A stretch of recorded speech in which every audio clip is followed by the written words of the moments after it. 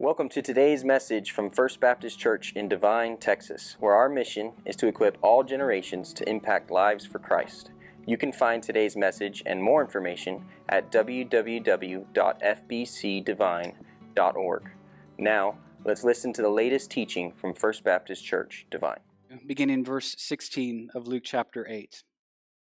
God's word says, "No one, after lighting a lamp, covers it with a jar or puts it under a bed, but puts it on a stand, so that those who enter may see the light. For nothing is hidden that will not be made manifest, nor is anything secret that will not be known and come to light. Take care then how you hear, for to the one who has, more will be given, and from the one who has not, even what he thinks he has will be taken away." This is the word of God for the people of God this morning.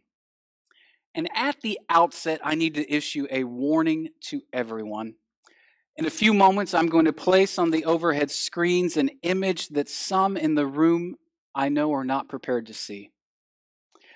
Responses to this image may include demonstrations of anger, maybe even soliciting tears. Parents, if you feel the need, you might want to shield or avert your children's eyes from what others may demonstrate. Take this next moment to do what you need to do. This is the image.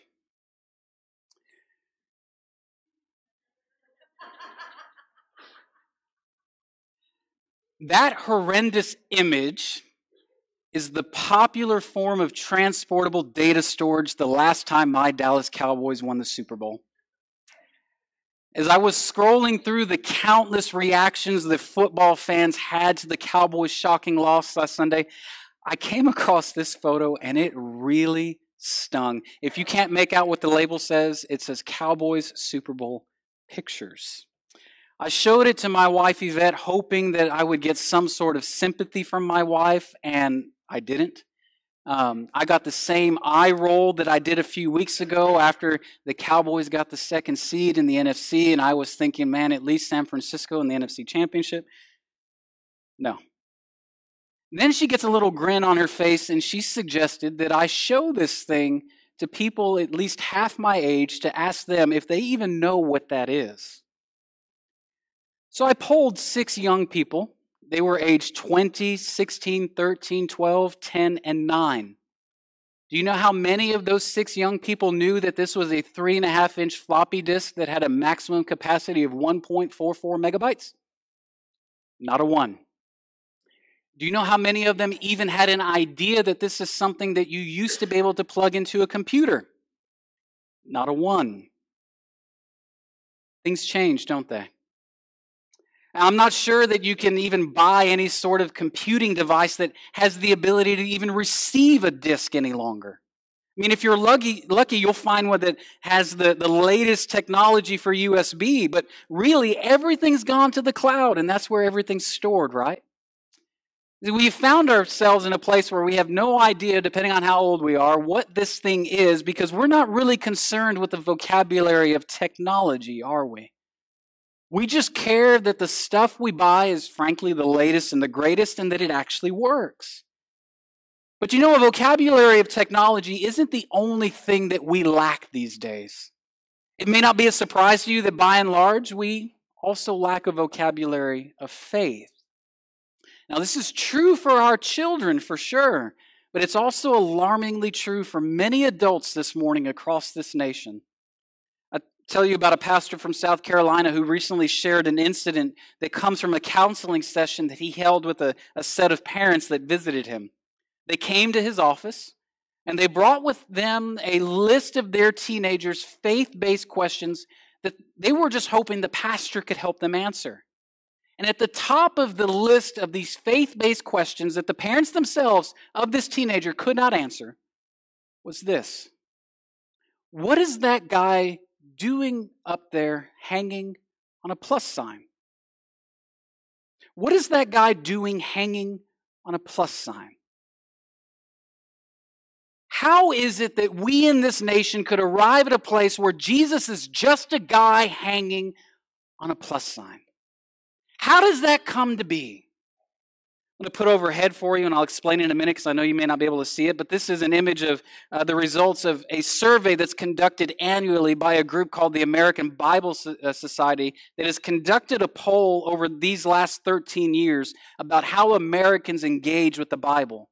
The survey asks of respondents this question: aside from attending services at your church, do you use the Bible 3 times or more in a year? Do you use the Bible 3 times or more in a year? Let me be clear. This isn't asking if you read something from the Bible every day. This isn't asking how well you're doing on your Bible in a year reading plan. This is asking, do you even bother to crack open the Word that God has given to reveal Himself to you 3 times in a year? You know what percentage of Americans used the Bible 3 times in a year last year? For the last couple of years, you could see the blue line. That's the average, right?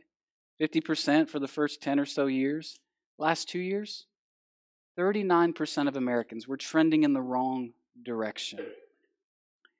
And I don't know about you, but this is alarming stuff for a pastor. It's alarming because God has given us the Bible so that we can know Him personally. I mean, there's aspects about God that will remain a mystery until we enter into eternity, but what God has seen fit that we should know about Him, He's given to us in the Bible. And yet, if we're not spending time with the Lord and His Word, then we are like what the Bible describes as people who are just tossed around by the waves of the ocean. We are getting carried every which way that the wind may blow because, frankly, we will hear something that sounds really nice, something that sounds compelling, something that sounds crafty, but it's nonetheless deceiving. I will remind you that last week we saw Jesus teach us from the parable of the sower. And it's in that parable that Jesus taught us that as the Word of God is preached, as the Word of God is taught, the Word will fall upon the hearts of men and women as a farmer's seed does fall upon the soil. And that soil is either ready to receive and multiply the seed that falls upon it, or that soil is not ready to receive it at all. When the Word of God is truly received by a teachable heart, then there's fruit that comes from that which multiplies the seed to many more. And this morning we can see that Jesus is still on the same subject. He's still concerned with the Word of God. Jesus is concerned about whether the Bible is central to the life of those who say with their lips that they love God. And so at our outset, I want to ask you to consider the following question this morning. This is where we're headed, and what you'll have to answer for yourselves. What place does the Word of God have in your life? What place does it have in your life? And as we work through today's message, you'll find that there are 3 things that Jesus is telling us about the Word of God. 3 things that Jesus says that God has intended for the Bible to accomplish in the lives of men and women and boys and girls like you and me. And the first thing that we can see from our text is that Jesus would have us know that God's Word illuminates. It illuminates. And as we begin to understand how God's Word illuminates, I want to first clarify what the Holy Spirit led Luke to record here in this text, in contrast to what the Holy Spirit led other gospel writers to record, and that being namely Matthew. Now, I would never want to be understood as discouraging anyone from the study of their Bible. I would never want to be understood as discouraging anybody from going about to find how often the Bible cross-references and how often the Bible explains itself. In what Luke has recorded as a teaching from Jesus, we see that this teaching involves the imagery of the light and the imagery of a lampstand. And you'll also find that Matthew has also recorded a teaching from Jesus that uses a similar set of imagery. You'll find this in Matthew chapter 5, verses 15 and 16, which comes at the beginning of what you and I know popularly as the Sermon on the Mount. That's the greatest sermon ever preached. And from what Jesus is communicating in Matthew chapter 5, Jesus calls all those who are his disciples to function as light in that teaching. They're not to hide God's word from God's people, but anyone who calls himself a disciple of Jesus is to preach, is to teach, is to live the word of God out clearly, and to encourage. And to encourage this, Jesus tells us there in Matthew that we are to let our light shine before others. I know you've heard that before. Let your light shine. It's on coffee mugs and t-shirts everywhere, right? But we would be wrong to conclude that because we see Jesus using the lampstand illustration here in verse 16, that Jesus must be using the illustration to bring the same application. If I can let you in on a little secret about preaching, when you find a really good illustration, you milk the thing for all it's worth, okay? And that's what Jesus is doing here. Jesus is the greatest preacher of the Word. He's the Word himself. So what we have here is Jesus using the lamp on the lampstand illustration in a different setting. And so it requires you and I to be good readers. It requires you and I to interpret what Jesus is teaching within the context of the passage that the Holy Spirit has led Luke to record. And what we have here in verse 16 is Jesus clarifying what he taught, began to introduce back in verse 10.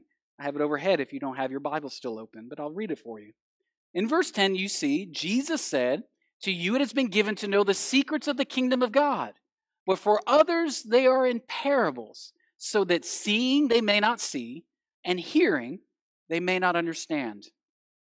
Jesus is doing this so that all his disciples do not mistake this point. Jesus' teaching is the light that has been put on the lampstand. Let me say that again.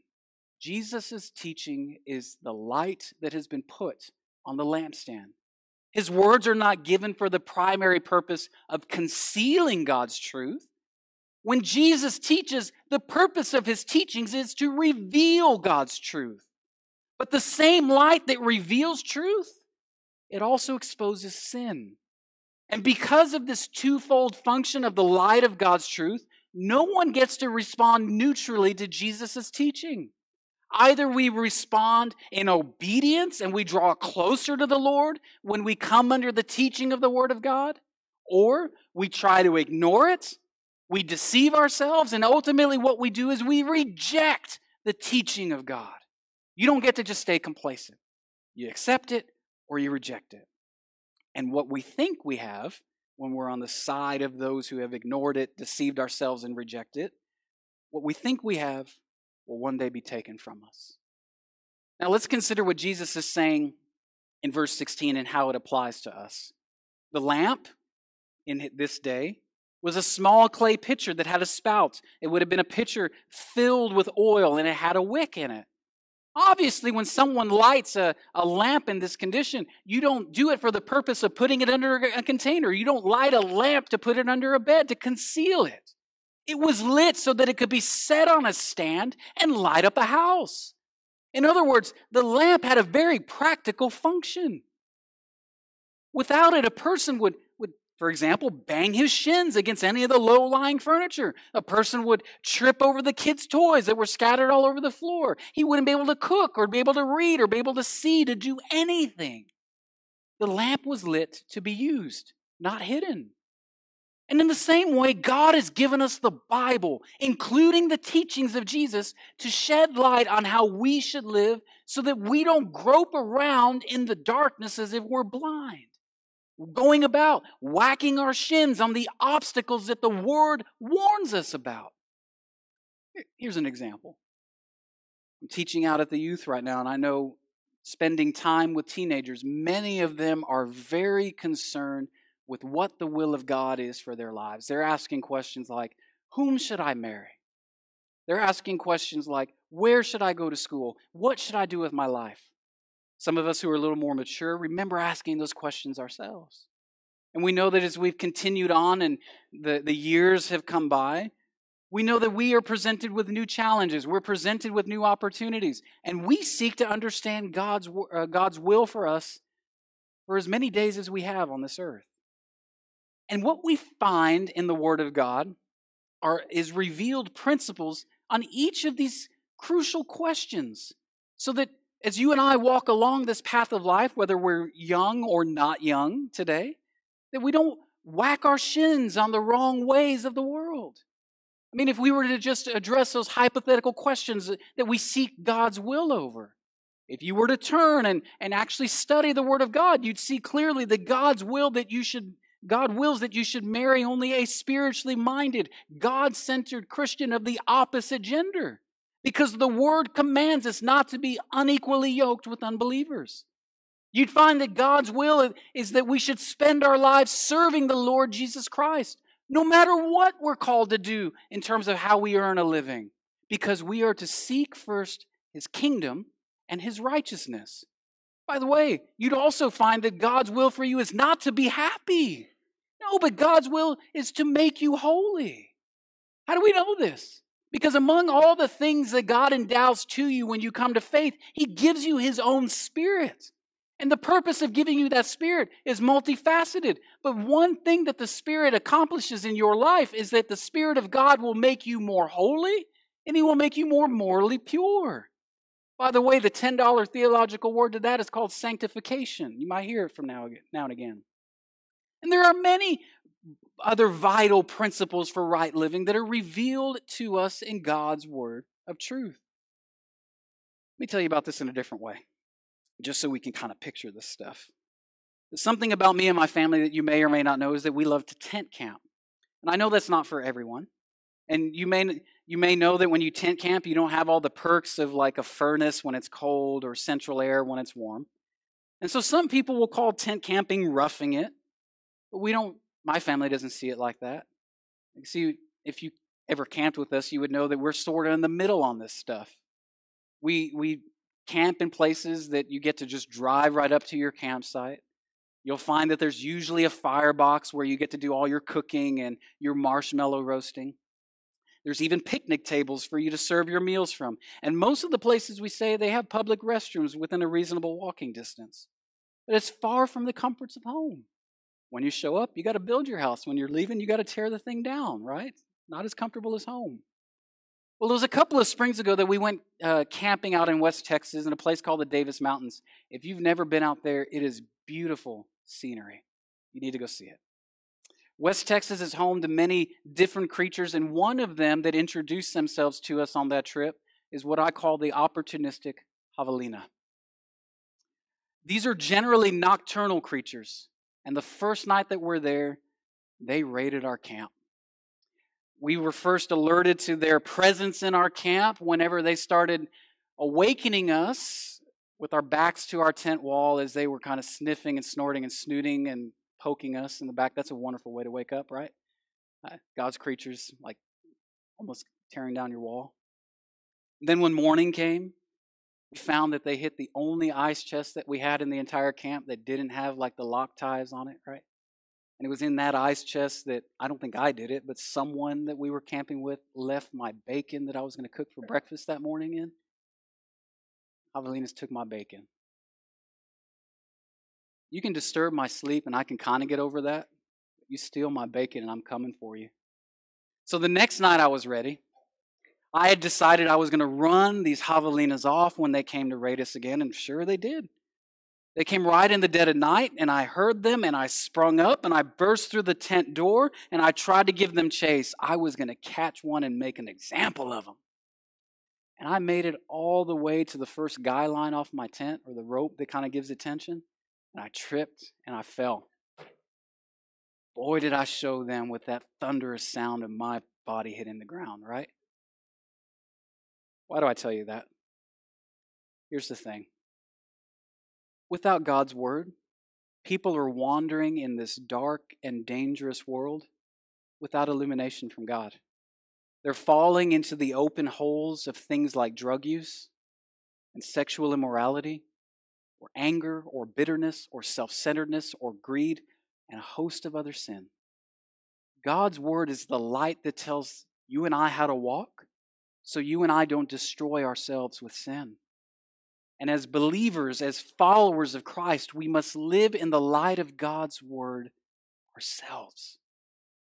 Then by our example, then by our words, we have to see others, or see that others come to see God's ways too. Sometimes, Frankly, sometimes we struggle. We wonder, why doesn't everyone want God's light to illumine their lives? Why doesn't everyone want this salvation? Why doesn't everyone want to come to know the wisdom that God has so that they might avoid the holes and dangers of the dark? Well, Jesus gives explanation to this in John chapter 3. You find this in verses 19 and 20. I'll share them with you. Jesus explains, people love the darkness rather than the light because their works were evil.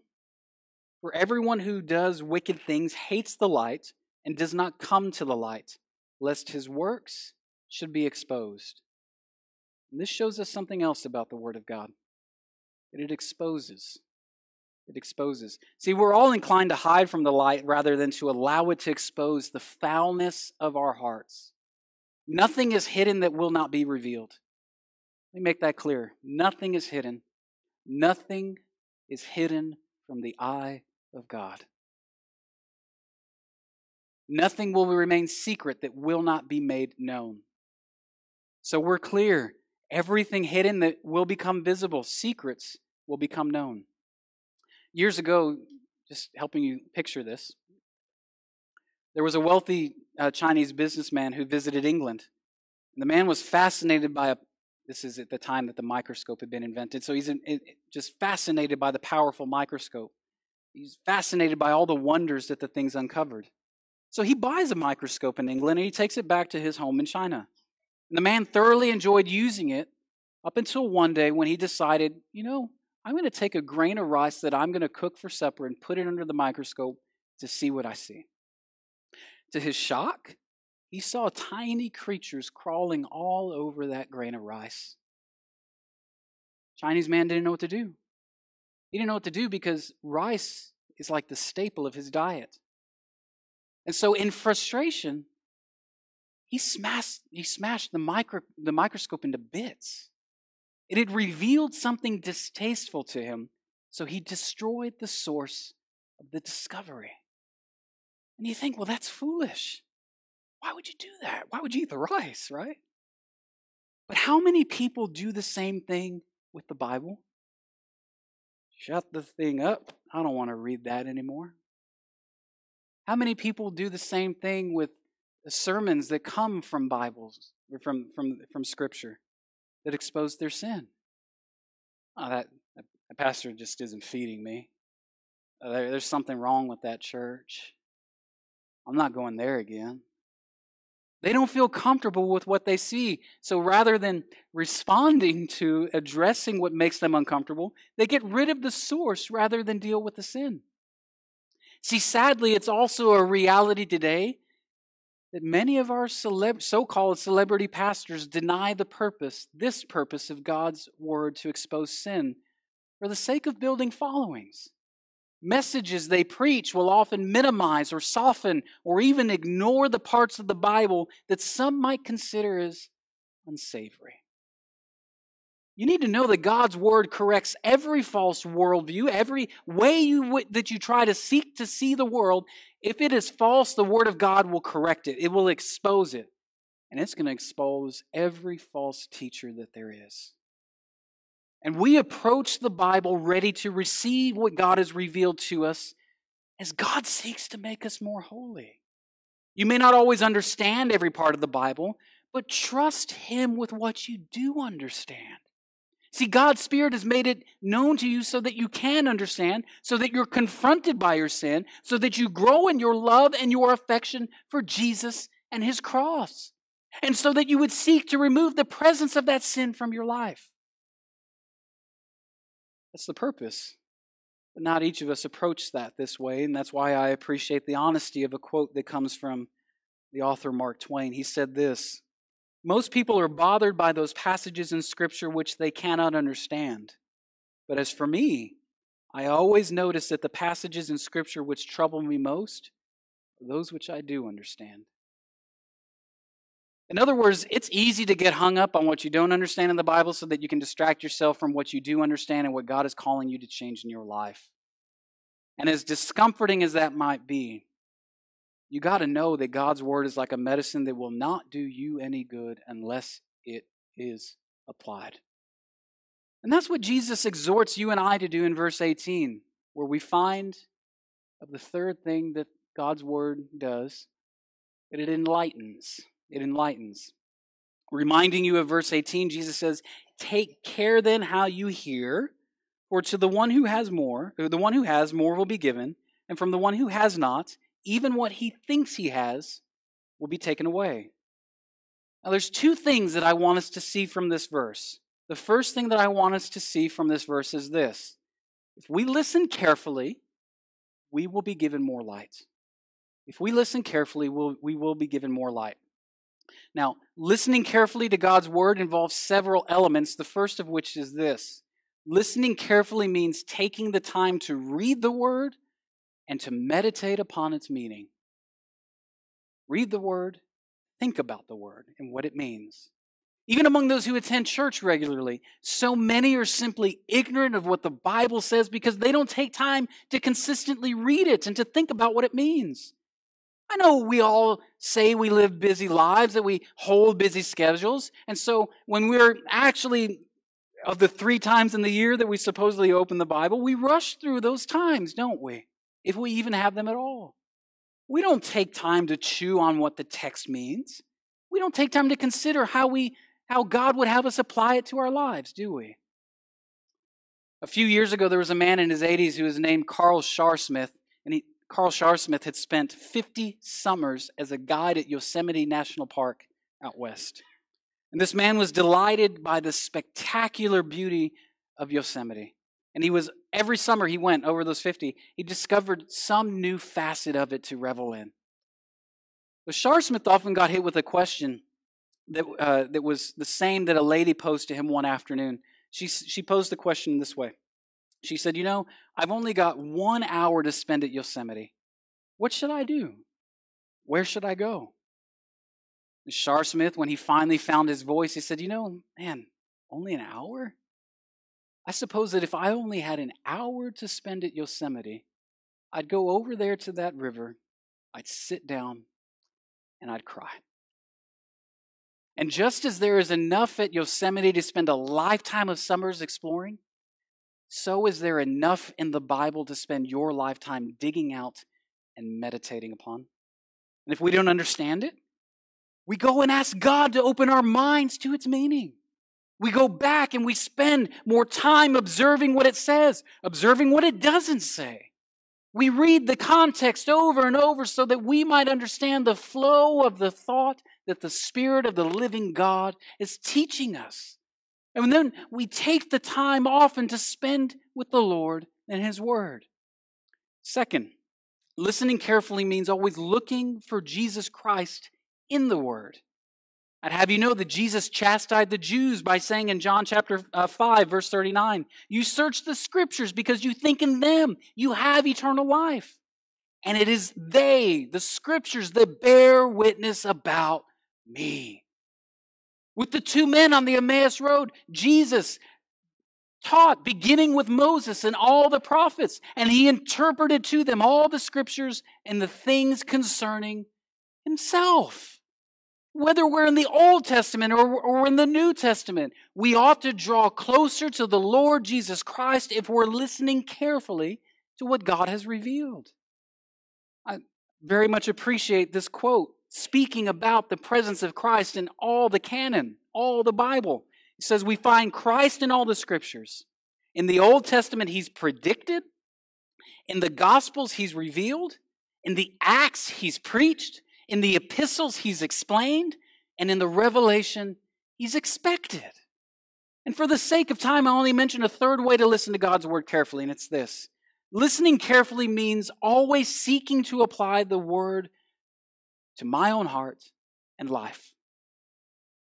There's 2 questions that the Apostle Paul asked the Lord on that Damascus road when Paul finally met the risen Lord Jesus. And they are good questions for you and I to ask when we read the Word or we listen to it being preached. If you don't remember those 2 questions, these are them. Paul asked Jesus, "Who are you, Lord? Who are you?"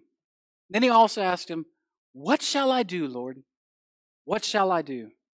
And these two questions are linked, by the way. They're linked in this way. If Jesus is, in fact, the risen Lord and Savior who gave himself for my sins, then it has a great deal of bearing on how I must live. I'll say that again. If Jesus is, in fact, risen from the dead, having died for my sin, then it has everything to do in how I live for him. To read the Word without applying it, it doesn't do any of us any good. The Word was not given just to fill our heads with interesting facts, but to change our hearts so that as we live and operate, eat, sleep, and breathe more like Jesus himself. And I'll tell you, I've met Christians who can tell you the tense of Greek verbs in the New Testament, who will argue the most subtle nuance of some theological point. But at home, toward their families, they're angry and insensitive. Yet the whole point of Scripture is summed up into two great commandments. The whole point of Scripture is to teach us how to love God, to teach us how to love one another. And if we are not doing that, we're missing the whole point of why we're here, why we open the Bible. And if we listen carefully to God's Word, He'll give us more light so that we can grow more. But, if we only listen superficially, what we think we have will be taken away. Are you listening? We'll find later in this book, as we continue along in Luke, that Jesus' warning in this verse most certainly applied to the Pharisees. They thought they knew the Scriptures, but they missed the fact that the Messiah of whom the Scriptures foretold was right in front of them. See, God judged them by taking away their temple. God judged them by taking away their land in the Great Destruction under Titus in the year AD 70. This warning also applied to Judas, who superficially listened to Jesus' teaching. But the teaching was never applied to his own heart. By the way, the Pharisees and Judas, these were not people who were like atheists or something like that. They seemed to be zealous for the things of God. Judas is one of the 12. Yet both the Pharisees and Judas were deceived. They thought they knew God, but they didn't know Him at all because the Word of God was not applied to their hearts. Because of that, in the end, they lost everything. And because there's this element of self-deception, you and I have to be very careful here. We have to be very careful because it's very easy for spiritual pride to slip in, such that we convince ourselves that our knowledge of the Bible is so great that we fool ourselves into thinking that we're spiritually mature because, well, we just know so much. We constantly have to confront ourselves with the standards of Scripture as it's applied to our thoughts, as it's applied to our attitudes, as it's applied to our behavior, especially as seen in our relationships at home. Oh, everyone puts on their best show right now, right? Prim and proper. Y'all look good, by the way. Cleaned up real nice. But how are you at home? That's where the rubber meets the road. Is your thought life pure? Ask myself, do I deal with my grumbling? Do I deal with my unbelieving? Do I deal with my unthankful spirit? Does my family see the fruit of the Spirit in my relationship with them? If I put on a good front in front of you, saying, Lord, Lord, but I don't practice His Word in private and at home, I'm going to be shocked one day when I slip from time into eternity, and I hear the Lord Jesus Christ say, depart from me, for I never knew you, you who practice lawlessness. We must each turn ourselves fully over to God. We must each lay ourselves bare before His Word. For the gospel is God's message of salvation, that Jesus is King of all. And in that, God's Word declares that it's God who writes the rules. It's God who sets the term. There is no way to salvation except through Jesus. This is a message for you. This is a message for me. And it's a message that God has delivered to us to achieve His glory. And consequentially, It's a message to achieve our eternity of peace with Him. And when we encounter God's Word and we receive it like that fertile soil, and we respond to it as light, it's going to change us. You don't stay the same when you meet God. You don't. It will cause us to die to our ways. And when that kingdom seed finds fertile soil, we're made to see the light of the gospel. We're made finally children of God. And because of that, we can thank God about this in His Word. We can thank God that the light of God's Word illuminates the darkness. We can thank God that the Word of God exposes our deceitfulness and false teaching. And we can thank God that the Word of God enlightens the careful hearer. I gotta say, if this is what Jesus said, if this is what He's saying, if this is the effect that the Word of God, if this is the effect that the Bible should have in my life and in your life, I've got two questions. Maybe you ask them too. The first question is for those here this morning who have yet to surrender their lives to Jesus Christ. My friends, why do you hear this? And why do you continue to reject Christ? Why? Jesus said that eternal life is knowing Him personally. With all the sin that God's Word brings out of the darkness into light, that you feel like are just weights strapped around you, bringing you down, with all that you come under in a sense of conviction. Why do you reject Him when His invitation to you is to be forgiven forever, to be set free? It's at the cross upon which Jesus died that you find where God has accomplished the work of earning the forgiveness that you need. Why do you reject it? You have some other way around God? All that Jesus did and all that Jesus taught constantly point us to that cross upon which He died that you cannot get around. Why do you reject it? The other question I have is for the Christian in the room. And the word you need to hear right now is that you and I cannot pick, nor can we choose what we think are right and wrong. If it's God who sets the term, if it's God who sets the rules, then we know that when God exposes something false that we're holding on to, if God exposes a sin that is present in our lives, God is inviting us to find a deeper comfort and deeper understanding of the gospel. And that comes about as we release that sin and cling and embrace the cross of our Lord. You know, whether we're Christian or not in this room, do you know what would solve each of our problems this morning? There's a solution to this. If you and I would actually start to obey the command of the Father who's in heaven that was given at the transfiguration of our Lord. You remember that scene, don't you? In that scene, Jesus ascends upon the top of a mountain and He was transfigured. It says something about His countenance was changed. Words could not even describe it. But His wardrobe became radiantly white. And then upon the scene come Moses and Elijah, the great prophets of the Old Testament, who had departed time centuries before that event. And they're there fellowshipping with our Lord. And it's an incredible scene to even try to imagine, let alone envision, or let alone witness, as Peter did. You read that and you find that Peter is as overwhelmed as anyone. He approaches the Lord and says, hey, I need to build some things. We need to remember this day. And yet, in all of that magnificence, if we are not careful, we might miss what is the most fantastic part of that entire event. The most fantastic part of that entire event was what the Father who is in heaven said that day.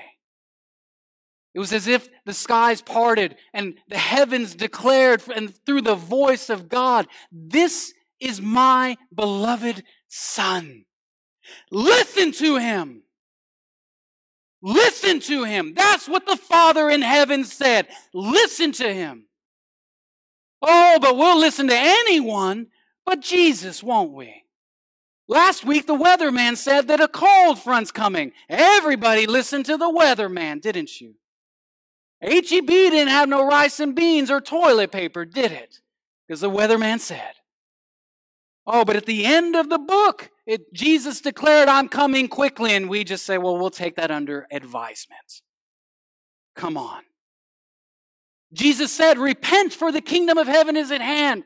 I really have to repent? I'll think about it. Maybe we ought to listen to the Father. We ought to listen to our Lord. We ought to listen to the voice of King Jesus. We ought to ask ourselves right now, is He calling us to His light today? Is He calling? Because if He's calling, you need to know that you will find no peace in life, and you will certainly not find any peace in what comes after until you surrender your all to the Prince of Peace, whose name is Jesus the Christ. And in every way, when light has been shown into the darkness of our condition, exposing what was once hidden, as we're careful to hear, my friends, we are obligated to do what we heard. You don't get to remain in neutral. As it was said by Brother Spivey when he served us as our interim, we don't get to fill a pew to the glory of God.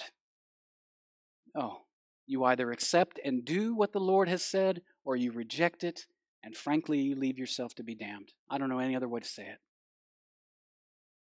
My friends, we need to allow God's word to have its full impact upon us so that we might delight to speak it to everyone. When we truly have been indwelled by the Spirit of God, we will find that God's word illuminates, we will find that God's word exposes, and we will find that God enlightens all who hear the word of God by the power of His Spirit. That's what we find. The question to you, as I often leave to you, is, what are you going to do? You going to listen? You going to do? Or are you going to say no thanks?